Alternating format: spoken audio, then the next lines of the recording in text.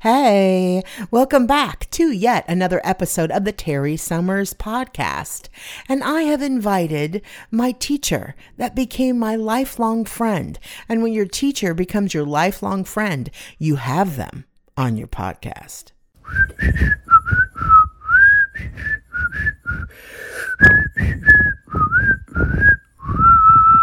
The first 14 years of my life were actually without this fellow in them. But ever since then, he's been a presence second to none, pretty much. Though I don't get to see him often, we do speak and stay in touch just like family would. When I was in high school, I had the honor and the privilege of being tutored by two fabulous men. And he was one of them. He was an English teacher as well as an assistant director and acting teacher in the theater and English departments of Montclair High School. I did not get to have him as my teacher, but I encountered him as a director at Montclair High School, along with Tim Tackett, who was the official, drama teacher there, and he will be on the podcast sometime soon. But I hold a very dear place for this guest. His name is Mike Kremer. He is my friend full on, and so is his wife. And I knew his wife in high school, and then she ended up marrying Mike. I have a lot of support in my life and a lot of beautiful and wonderful people, but the way in which he supported me is really critically linked to my being a professional actress. And we'll explain that in a little bit. But this guy's just genuinely cool. A beautiful strapping man, tall, now silvery white hair, but in the day, just this dark, beautiful head of hair and a big build. Used to be a football player, but warm and kind and super smart. And I just did not have any clue that when I had him around in high school, when I was around him and when he was directing me, that he would play such a part in my life and that he would continue to be such a significant part of my life and then really like family. So he has sort of somewhat politely kicked and screamed at low volume about not really wanting to do the podcast. He's probably on the shyer side of the scale, but he somehow, with a little bit of coaxing from me and maybe a tidge from his wife, he said yes.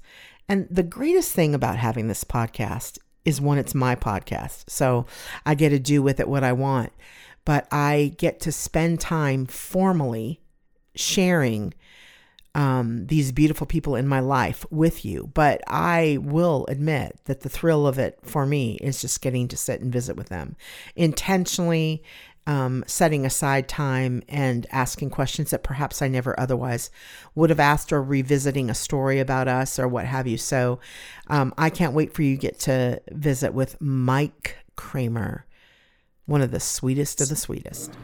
You're recording. You see it? Yay. There. Okay, I'm going to say Mr. Kremer because that's what I had to first call you for a good portion of knowing you. I've let the audience in a little bit on how we met. We met at Montclair High School. Yes, indeed. And tell me, so I met you in 78, I believe. It was the fall of 1978. But how long had you been at Montclair High School before I came there? I started at Montclair in the fall of 71. Oh, wow. So I've been there a number of years. Yeah. I spent a year and a half teaching at the women's prison, interestingly, and then came over to Montclair where I had been a student. So welcome back Cotter kind of thing. I came back to where Oh my gosh, I forgot you were a student there. Yeah. You were a Cavalier as well. Yes, indeed. And so, some of the people who became my peers had been my teachers, which was really kind of interesting at the time. So, yeah, so I'd been there a few years before we met. Um, so I told you that before I got into this, you and I had a little moment just to talk, and and I'm not blowing smoke. You and your wife Cheryl, in my list of friends, are of the dearest. And Well, definitely mutual. hun? It's definitely mutual. We love you so much. I thank you, and I feel that, and but I want to brag on you. You were,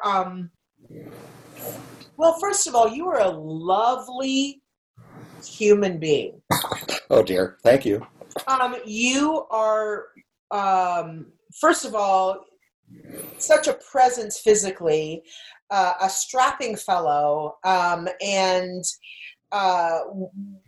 I just know that when you came in the room, you noticed that you were in the room, in great part because, like I said, you're just a presence, but there is a warmth to you that even surpasses this physical being. Your warmth is like this halo thing around you and this beautiful voice. I know in my first wedding, I asked you to read, and I could not have imagined not having you in that. And I'm getting ahead of myself, but this voice, but the care that you gave us as students, and this friendly, welcoming. I know, as I was saying to you before I pressed record, I heard Oprah say something today about when she hears and learns that someone is a teacher, she just gushes all over them because of the power that they have to bring good to humanity, and then just the sort of limited generosity. I know not all teachers are going to hit it out of the park like you do, but what led you to want to teach? Because you think of things like the medical profession and people that are in ministry and people that touch people's lives, but a teacher.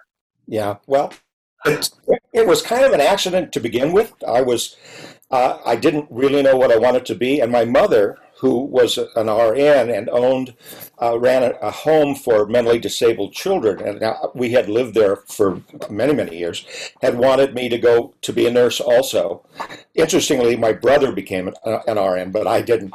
But I spent 6 months in running a home for disabled children in Long Beach to see that somebody else owned, to see whether it was a match, and it wasn't. And I wanted to go back to school, and I realized that I could do that if I substituted. So I went to substitute, and the first time I was interviewed, the guy said, "Would you like to teach full-time at the prison?" And I said, "Sure." So I started teaching at the women's prison, and I was there for a solid year and a half. There was no summer vacation or anything. And I just really loved it. I mean, the exchange, it was new to me because I'd been raised rather, carefully, and so these women taught me all kinds of interesting things about life and so on.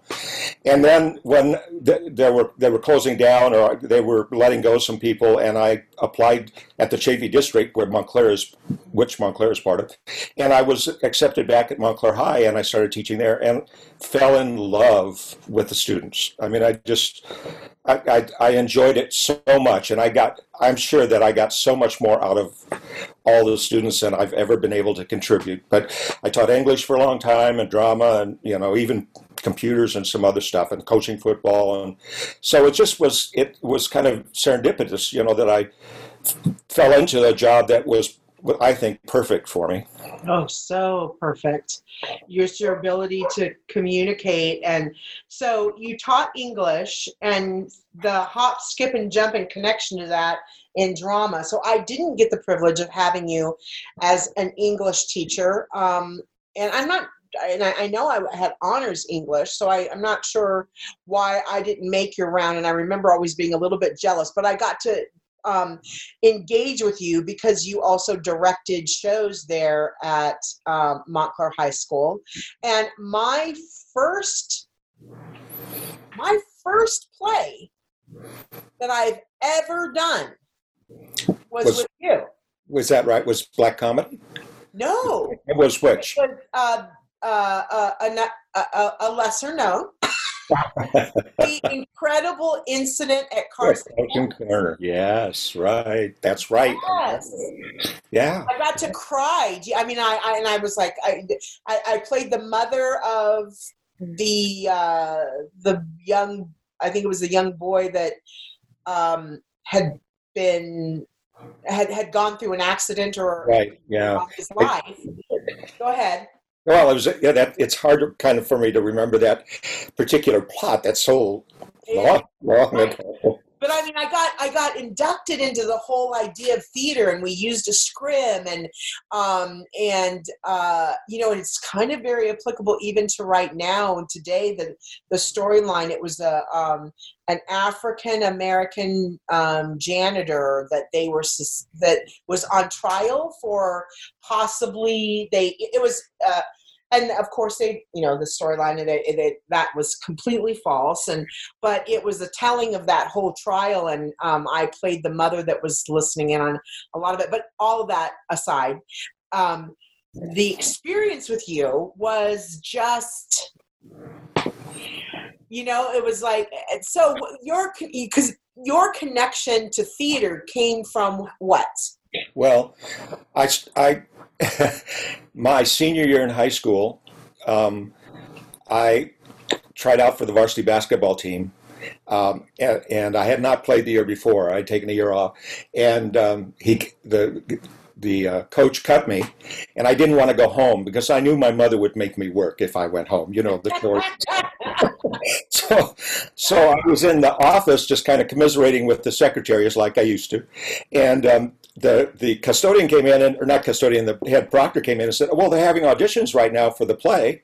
And I said, they are? And he said, yeah, why don't you go try out? So I did, and I got the lead, and that started the whole thing. So that play was in February, and then I got the next play, got in that. And when I went to college, I spent a year just acting, and then I played football again after that. But then I would act in plays all through college. And so when I got teaching at Montclair, Tim Tackett, who is my mentor, was already teaching drama. And I said to him after watching the first play, can I help? And he said, absolutely.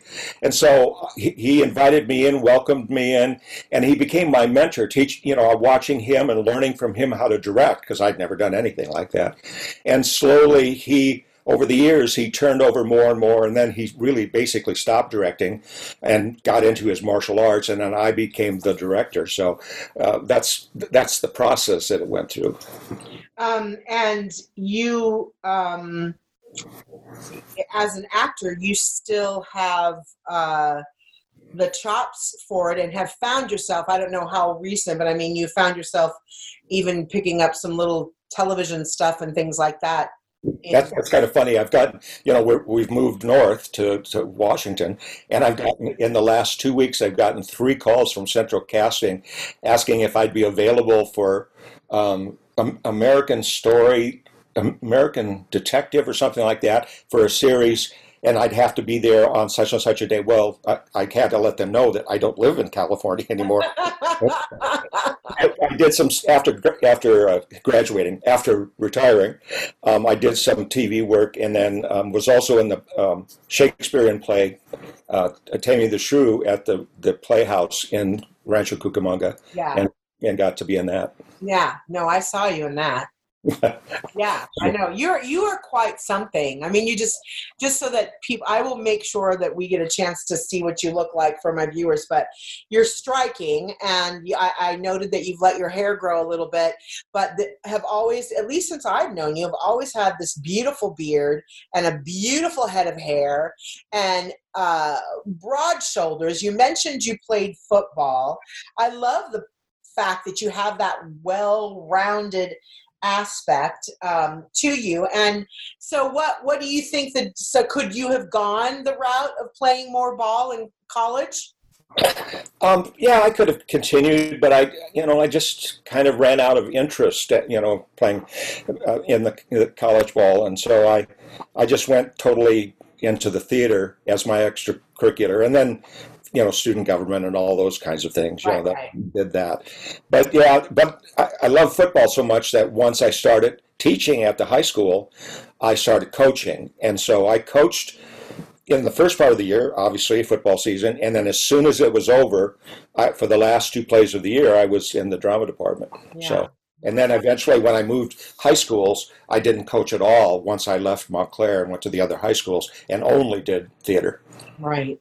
I know some of the highlights of just after graduating that you would invite me to come back and say a few things to your students. I just want to let the audience know that really my professional career is in great part because of you.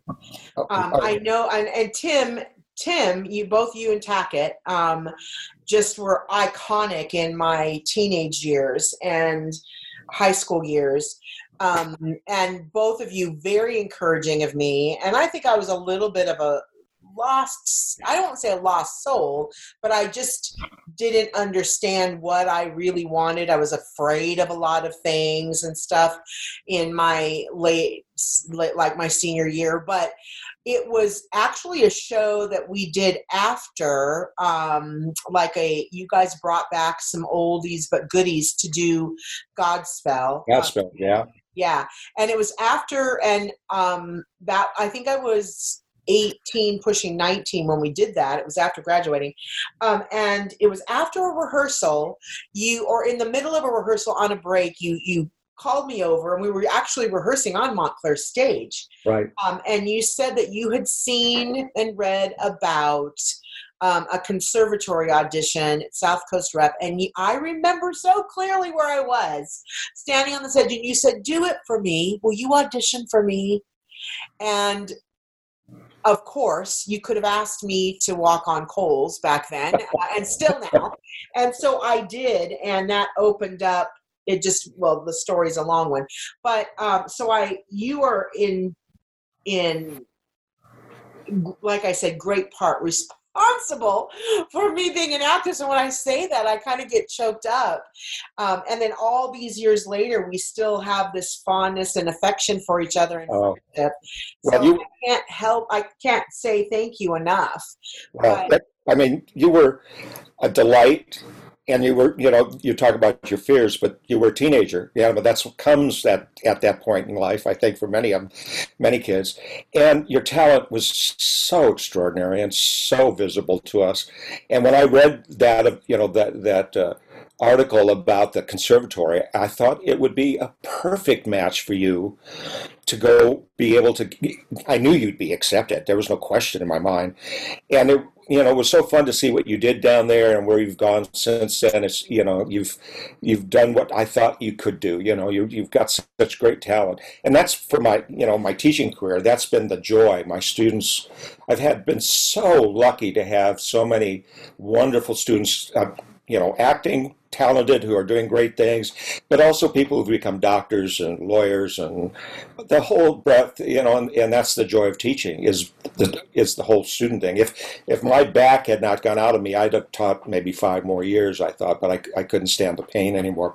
But the teaching was such a delightful thing to do, and because of all the amazingly talented kids that came through. And,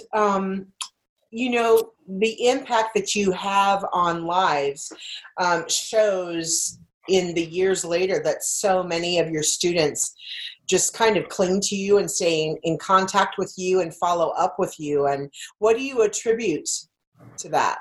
I don't know. Just a lot of luck on my part and trying, when we're student teacher, I want to be there for them and encourage them and provide an opportunity for the talents that they have to grow and to experiment. And, when we direct a play, I really don't, I know that some people direct a play, they come into it completely, you're going to move here and you're going to stand there and you're going to say it this way and really direct.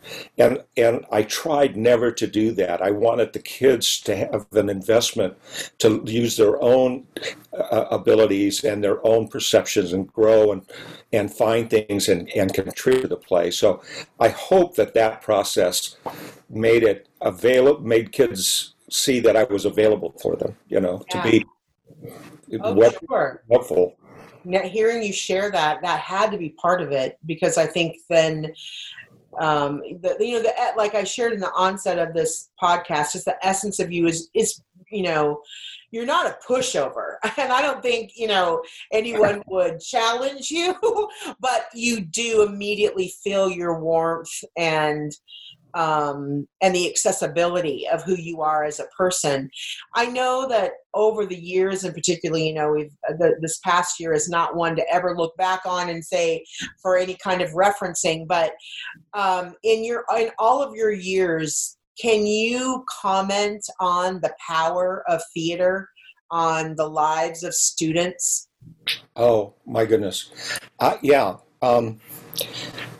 I can't count the number of students who, post-graduation as adults, have, when they've seen me or written to me or we've talked on Facebook or whatever, have commented that the only reason they graduated was because they were connected to the theater, that how close they came to dropping out, or, some had family lives that were troublesome, some were individually just having, like you had, fears and so on, and that they said, and I can only go by what they tell me, but they said they found a safe space and a space they could explore creativity and so on, and some of them went on. I've got like 5 or 6 people who are teaching theater now, some teaching math, and others doing other things, and I think they all felt that was a place where they could learn about themselves. The theater was a place where they could explore their own feelings and understand the feelings of others, and to experience that fear and joy of being on the stage or working backstage and getting responsibility. That's what one thing Tackett taught me, and we did all the time, is that we would put as much responsibility as the kids could take, and give them the opportunity to build and to run the show, lighting and sound and all that kind of stuff, rather than direct them to do it, kind of thing. So I think that gave a lot of kids one guy I met, he's now a sheriff, LA County sheriff, and he's a mentor to a lot of poor kids in the sheriff department. He teaches them scuba diving and stuff like that. And we ran into each other, and he said the thing that struck him was that I trusted him as a student to give him the key to the theater to work on his own, to finish some stuff in the set, and that the idea that an adult would trust him, kind of, at least according to him, changed, some direction in his life. And now he's a sheriff doing that for other kids. I just had a memory that you gave me a responsibility, and I can't believe I haven't thought about this since then.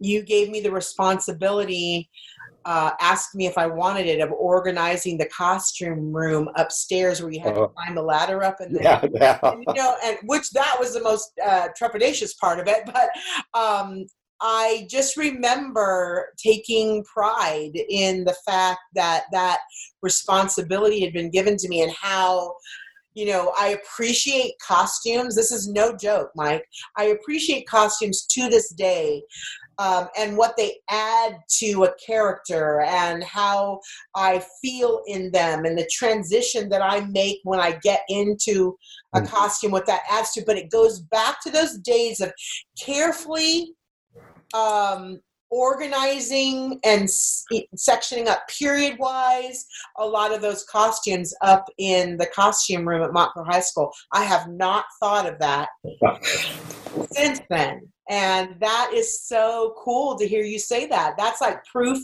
of the pudding. I want to go back just a second.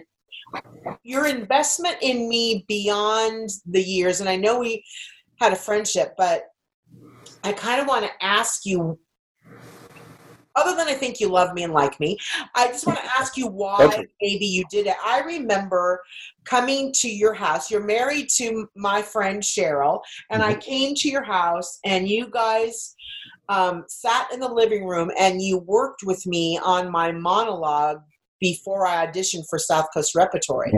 And I mean, like, this was like you helped take ownership even in what your investment in me, and what prompted you to be so generous. I mean, I don't think I took it for granted then, but it was just like a personal director that invited me into your home and like spent these hours helping me refine what ultimately developed into a career. You know, it was the right thing to do. I don't know. I wanted to help. I wanted to be there for you, and you know, I liked you and wanted you to succeed. So if I could help in any way, I wanted to be there for you. Well, you did, and if I haven't said thank you enough, I want to say thank you now. It's such a vivid memory of you. And the other thing is, you would laugh at me. One of the monologues was humorous, and then and I think there were 3 pieces that I had to do. One that leaned towards comedy. The other one I think you suggested, which was Tell Me That You Love Me, Junie Moon. It was a piece from that, and we pieced something together. And then it was maybe the nurse from Shakespeare, from Romeo and Juliet. I think. I'm not going to we're going to talk about Shakespeare because you know it like nobody's business. But you would guffaw. You and Cheryl were the best audience, and so sincere. So I knew that you weren't yanking my chain, but if I hit something funny and it hit your funny bone, it sure did make me feel good that I was on the right track. I just will never forget. So let's talk about Shakespeare. Oh. You look like someone right out of any Shakespeare play there's ever been. I mean, you just sort of fit that in your own presence. But where does the love affair come from? I think that my senior English teacher at Montclair High School, not doctor, but Mr. Roy Seville, we had read Shakespeare in sophomore and junior year too, but Seville he was such a wonderful man, and what a wonderful teacher. And we read Hamlet, and he let me be a big reader, you know, probably Hamlet himself. And it just struck me how absolutely stunning, not only the language, but the insight and even though it's 400 years old, the understanding and universality of his characters and the things that they go through and believe and feel. And so when I went to college, I took every Shakespeare course I could, and have always been, in love with Shakespeare. And so when I got a chance, and I was afraid to, but Tackett kept saying, "You can do it, you can do it." So I directed Shakespeare at the high school level, and since then have directed it any number of times, various plays at the high school level. And I have to say, the kids rise. That's one thing that I love about kids. They rise to your expectations more often than not. If you think, well, kids can't do it, they can't. But if you say, we're going to do Shakespeare, it's amazing the effect it has on them, the responsibility that they take, and the Shakespeare productions that we've been able to put on were wonderful, exciting, fun, and so it just has grown. If you've been in our house, you know that I've got a whole library of Shakespeareana and posters and busts and everything of Shakespeare. And Cheryl loves Shakespeare too, a great deal. So between the two of us, we're just Shakespeareaholics, What are some, or is one, whatever comes to your mind, production that you've directed that's been one of your favorites, or that a standout for some reason? Oh my gosh. There are a couple that really come to mind. Well, 3. We did a Macbeth at Etowanda, and I don't know if you remember a gentleman named O'Brien who ran the San Diego repertory at the Globe Theater in San Diego, and then he moved to Broadway. He's won all kinds of Tonys and stuff, but I had seen in the round a Macbeth that he did that just stuck with me for several years, and so I decided. The Etowanda stage was really a cafetorium. Did you ever see that stage? Yeah. Where, they put up chairs for the audience, and we had a little stage, and backstage was the classroom.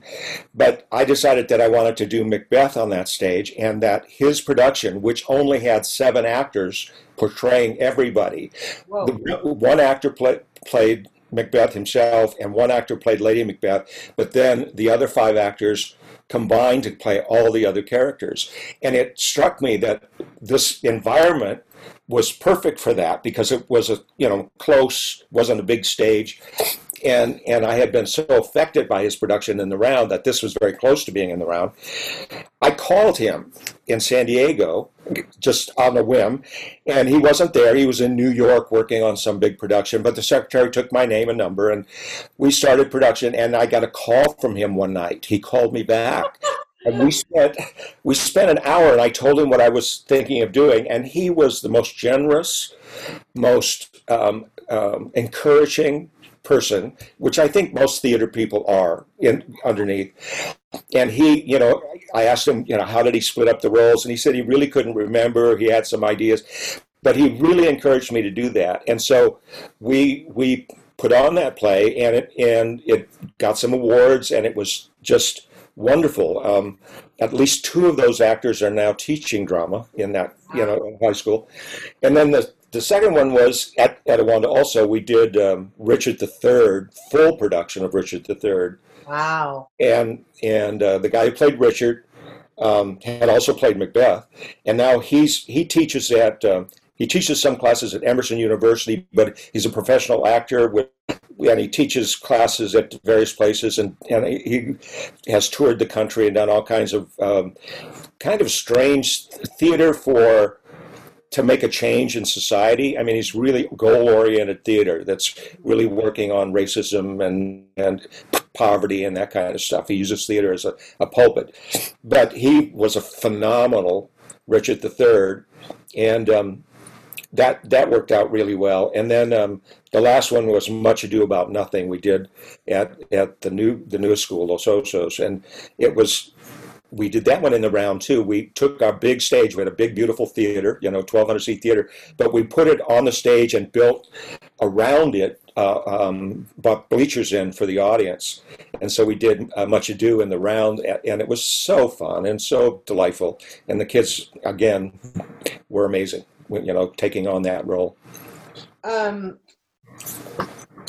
thing that I think strikes me so much is that you, and hearkening back to Montclair, though you taught in 2 other schools after that and directed from them, but is that you chose big pieces, even if it wasn't big production. Like I remember, I was not in it, but I remember seeing your production of Jesus Christ Superstar at Montclair, and Mike, I mean, it was so impressive. Well, a class of 50 in that. I mean, we have 50 kids in that show. But I who had not seen a lot of theater in my life at that point, I just remember, when I say being blown away, it's like I just melted into the theater seat. Like my back and my butt and my arms were just in the seat going, what? And that's really when I went, could I ever do anything like that? I just, my mind was, I'd been funny. I'd been, I'd done little things around family to make people laugh and stuff, but I just did not, I was so moved. But it was such a huge effort. And did you ever bat a lash at taking on something like that? Oh, always. You have second thoughts. 2 weeks before production, it's going to be the most horrible thing that's ever happened. But it hits the doldrums there. And then it turns out, why didn't I invite the world? I want to talk about Tackett as my mentor because he was primarily the director on Superstar, and I was kind of a co-director. One of the things that I learned from him, just watching, was he did a production of Diary of Anne Frank, and I helped. We did a multimedia. We went out. We took the actors, and we took the younger siblings of the actors who played Anne and her sisters. So we had the younger siblings and took pictures of the family before the Holocaust began, what kind of lovely people they were, and picnicking and so on. And then we took pictures of them that we would show on these giant screens above their heads, showing their life being silent, between the scenes and stuff. And that when that show ended, when it went dark, the audience would sit in stone silence. Nobody moved. You could hear sniffing. It was so moving that if I hadn't up to that point, I knew after that I had to do theater for as long as I could because it was such an enormous, effective piece. And the two of us put that together, and it was just so amazingly fun and moving and fulfilling to see the effect it could have on people. There's another one. Can I tell you one more? Oh, please. We did I think it was my last production at Awanda High School. Again, instead of being on that small cafetorium stage, we built a stage in the middle of the cafetorium, and then put seats around it to make it. We had they couldn't feed kids that way anymore for about a week. But anyway, and we did Shakespeare's Measure for Measure, which is a problem play, which is tough, but we had amazing kids, and that we had, this beautiful stage that the kids built for us, and did it in the round, this really difficult production. Now, the guy who played the lead, he was so good that one evening when he made an entrance about the third act or fourth act, there's this little old lady sitting on the aisle as he came up between them, and she leaned over toward him and yelled, "You bastard!" Because his character was so he was creating such a marvelous character that she, accepted him as that. Now that actor now is big time. I mean, he's an opera director. He's the artistic director at the Long Beach Opera. He is at the LA Chamber Orchestra. He's one of their artistic director there. He's gone on to move into the field of opera, but as a director and so on. And he was marvelous in high school, just phenomenal. Oh my gosh, what a story. I going back to you and Tackett, the team that you were, what would you say, because I hope to have him, we just loosely touched base. I said I want to have you and Mike both on my podcast. But the team that you were, what would you say that your strengths and his strengths were? Because you were just this sort of true dynamic duo, not to coin a phrase, but just both equally powerful, but yet together, just a lovely love. Like, I don't think that a lot of us knew how privileged we were to work with you guys. And I think I've shared this with you before, and I'm not sure that I've shared with him, but even in my career, as I encounter very talented directors, and I've been in situations where I have been able to appreciate super creative directors, I know that, as they say, back in the day, I was hanging with two people who I already had experienced that kind of level of professionalism and creativity and thinking outside the box. I'd already had a taste of it. And it wasn't until I started working professionally that I went, wait a minute. That's who they, I don't think I knew anything other than you guys. But to to ask you, what were your feelings about the two of you as a team? I know you went on and you took your role and did a lot of things separately from him when he moved on in his career, but what are your thoughts about getting to work like that together as a team, you and he? Well, he was extraordinarily generous, I think. I mean, I couldn't ask for someone who was more open and generous. And if I had an idea, he'd say, "Go, you give it, you do it, go ahead." From the moment I said, "Can I help?" Absolutely welcome me in. And then as we worked together, I think it came with some understandings of scripts and stuff, and paying attention to what he taught in terms of the staging and that kind of thing, he really, like I said, was my mentor. And so I think we became a lot alike in our approaches to the theater.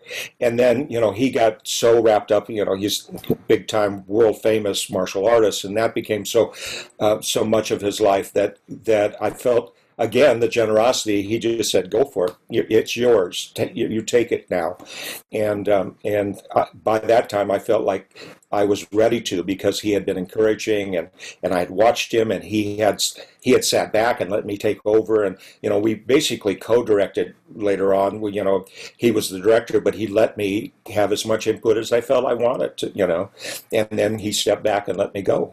So I owe my directorial stuff and teaching stuff to him. When he retired, he gave me all of his paperwork and all of his files and stuff, and I built on those and used those all the years that I taught, and I taught for 42 years. So he was the ground level of that. He taught me, because I'd only been an actor before that. I hadn't really directed or anything. Right. I'd only acted in college, so he was my graduate school.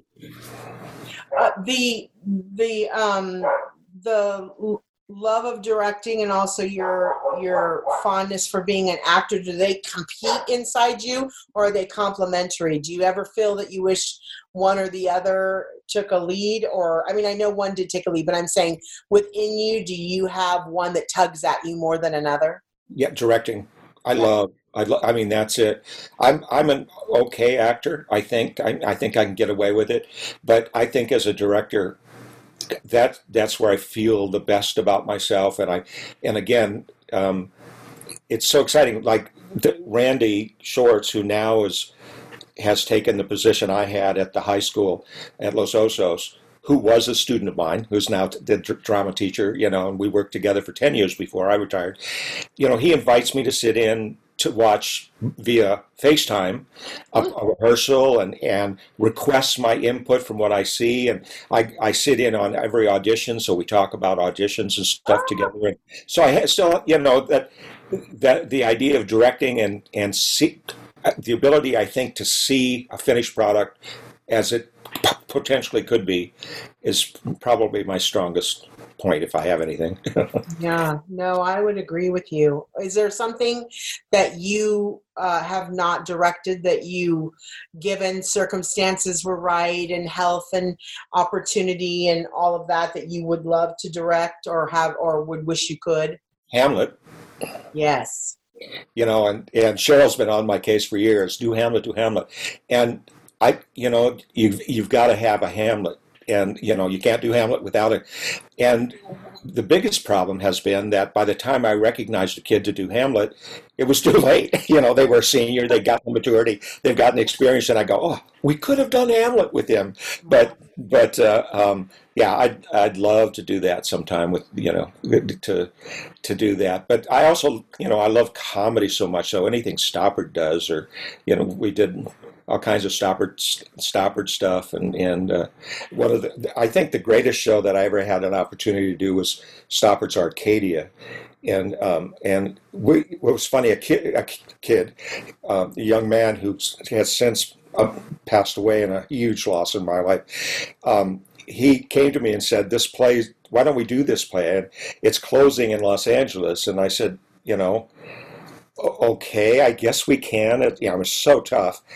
And he said, said something about getting the set. And I said, well, if you're willing to call them and see if we can see about the set. And he called them, and they put me on, and they sold us their professional set for $1 from the Mark Taper Forum. Yeah. No, from the Mark Taper? Yes, from the Mark Taper. Oh, my. That had been produced. So they said, if you can get a truck in here on such and such a day, and fortunately, one of my kids' father has a trucking company. So we got a truck, and we took a bunch of tech kids in. And they said, well, it's nice you brought all the kids, but the union won't let anybody touch this stuff. We have to load your truck for you. So they took us on a tour of the Dorothy Chandler and the Mark Taper while the truck was loaded with their full set from the Mark Taper, which, as you know, is kind of a three-sided space. So we got that all hauled back to Etowanda, laid out all over the floor, and I looked at my head tech guy and I said, "Okay, make it fit." What himself? He looked at me and grinned, and he did. He made it fit on that, a cafetorium stage, and it was an amazing production. There are in that cast there are now three PhDs, 2 teachers of drama, another full-time actress who unfortunately has gotten ill, but she's a graduate of PCP. That cast was loaded with amazing, right? Amazing, and so that was. But the kind of circumstances, and then this guy, Chris, prompted me again. What about the props? So I called. They said, "Oh, you want the props? Sure, come on in. We'll give them." They called the prop lady, and I went to their storage facility on Alameda, not far from the theater, and she gave me, the turtle that moves and chairs and stuff that we could use, and they were so generous, So what a cool story. Apparently the set cost them $30,000 or $40,000, and they gave it to us for $1, and we used pieces of that set for another 10 years. Oh, Mike, I think about all that. Well, your wife is an educator. I just think about the impact that you two have had, and in a day and an age when there's so much going on in our world and our country and in families, I just want to say to all teachers out there, no matter. I think the teacher that has a heart for theater, to me, is a special teacher, because that made such a connection with me. But I just want to say to you and to all the teachers, just a big thank you. I thought it was kind of interesting to hear Oprah today, knowing I was going to be spending time with you. But you are so much. You're just big in so many ways. Like I said, as an actor, I'm trying to lose weight, Terry. I really am. Oh, stop it. But then this big, beautiful voice, and your presence as a teacher and a director. I don't want to leave out the fact that you have beautiful children. Do you want to tell us about them? Oh yeah, I have 4 fantastic kids. My oldest daughter is a director of special education for the Azusa Unified School District, and I know in not too distant future she's going to be an assistant superintendent somewhere. She's so talented and so driven, and has the most wonderful family. Her husband he was working in real estate, and I encouraged him to become a teacher, and he jumped in, became a teacher, and became a coach, and he's been teaching for 20 years now, I think, and coaching football and stuff. And my oldest grandson is playing Division II football back in New Hampshire, and their oldest granddaughter is in the university. She took a year off because of the pandemic, and then the youngest of their sons he's a senior at the high school where his father teaches, and he wrestles, and he's really bright. The second daughter is an amazing young woman, although she's close to 40 now, I think. I think of them as 20, Yes, I do too. She lives in New York, and she's a nationally certified sign language translator, American Sign Language. And she works for the New York school system and also at a junior college where she does sign languages for students. And she's so good that she got called, and she would sit on the stage at the Apollo Theater and do translation there for things going on at the Apollo Theater. I love it. And she gets called for some I can't think his name, famous newsman who retired, who was having a book opening, and she got called to sign for him at the book opening at one of the universities. And so she does all kinds of amazing things, and and she lives in the Bronx and works in New York. My oldest son is a computer programmer, and one of the big reasons we moved up to Washington, because he moved up here and got married, and we knew that there would be children coming along, and they have the beautiful little 3-year-old who is a sharp little character and so much fun. You've seen some of her stuff. Oh my goodness, I am absolutely in love with her. Cheryl will send me clips, and I cannot get over. She's stunning, but she's so bright and such a great sense of humor and just a cutie. So that has to color your life big time. Oh, yeah. Yeah, and it's this COVID thing has been a real damper, but we're getting more and more contact now. In fact, I think we're babysitting tomorrow while they move to a new house. And my youngest son is a tech person for a company where he maintains computers and stuff like that, and he studies martial arts under Tackett, and he does. Yeah, and he got married a couple of years ago, and his wife is a psychologist, and they live in Ontario, and they do great, wonderful things. Yeah, wonderful kids, phenomenal family. Yeah. I'm so lucky. Yeah, you are, and Cheryl is a beauty, and it's kind of weird. I know that when I look in the mirror, I see things about myself that change over the years, as we all do. But when I look at you, and I mean this sincerely to both of you, there might be a little change in a hair color or what have you, but the both of you are just youthful and vibrant. And I just want, and my hope and prayer is that for many, many more years, for me to enjoy you as friends, and for you to, the last time I got to see you, I was up doing some stuff with Eunice in the area and just had a chance to have dinner at your home. But the other day, this is so true, and then we can come to a close here, because I know I'm going to have you back. You are so awesome. We could talk forever. That I had a daydream that I was in your home. This is like a wish list kind of thing. I was in your home, and I know y'all get a lot of rain up there. Yeah. And the daydream was, wouldn't it be fun to be laying, watching a movie on one? This is the kind of friend I consider you guys to be. Laying comfortable on your sofa, covered up, and it's raining outside, and we're watching a movie and visiting. I know that when I graduated high school, I used to hang out with you guys. Like, right. You were the best company ever, and you still are. So I am going to keep my vision of that in my head. And then you texted me, I texted you, and you texted me a picture of your fireplace burning, and I was like, oh my goodness. Absolutely. It's ready for you anytime, and we watch on the big screen, watch a movie together and enjoy company. It's such a delight to be with you, and we certainly, it's the biggest. I love living up here. I don't miss 105-degree weather in either California. I'm sure Arizona gets there too. But we moved up here. One of the biggest thing is that for me, losing physical contact. Like if I were there, I used to go over to the high school and pester Randy, sit in the classroom and kind of hang out and see former students, because former students, they're not students anymore like you are. I've got tons of friends now. Right, and I know that was a hindrance. I made many trips back and forth over California, and you guys were either en route or what have you, that I could get a chance to see you. But we will. Thank goodness for Zoom. But yeah.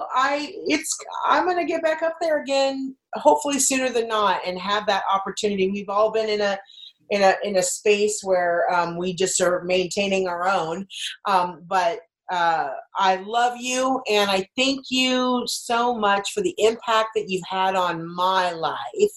Oh, And I'm getting chopped up. well, and the impact you've had on ours. I mean, you are such a delightful person and our very, very dear friend. You know, we love you so much. And I love you too. And I will, don't go away. I'm going to stop recording, but I want to just say a personal goodbye to you when we're not recording. And then we'll do this again. Like, I don't know, maybe we can break down a piece of Shakespeare. There's so much to be said to us today from his words that I would love to do that. And no better person but you to maybe break that down. Are you open?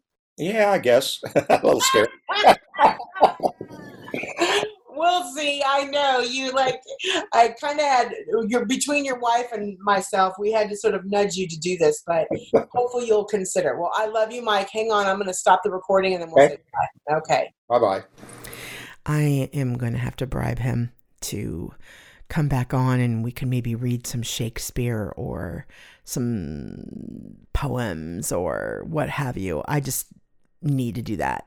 He, as I gave a nod to, he did read a lot of passages on love in my first wedding, ending with the chapter in Corinthians on love from the Bible. But his voice is, as you can tell, it's just so warm and inviting. So it was a highlight of that service. I'll get him back on here somehow. But am I not just a blessed Chiquita banana? I have really wonderful people in my life, and thank you for listening and wanting to share in them. That's a thrill to me too. Have a great day. Whatever this day may bring you, lean into it and enjoy it to the fullest. And we'll catch up with each other next week. Bye.